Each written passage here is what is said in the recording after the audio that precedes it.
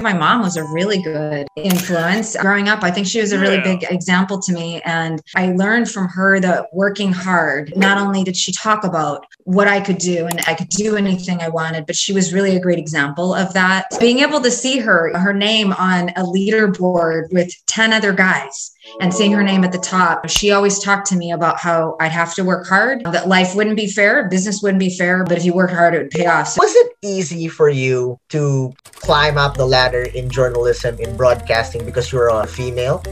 Or was it something that you find it's a struggle? Is it a man's world in broadcasting and journalism?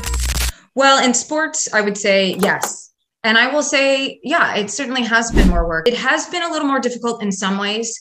And then in others, what I've realized is just really being strategic. It's probably a big word that I use when I think about my own career. One of the things that I think has helped is being able to willing to put in the work. I show up not just with the skills of hosting, but I can do quite a bit more. I have a business mind. And I think that being able to bring that to the table is key.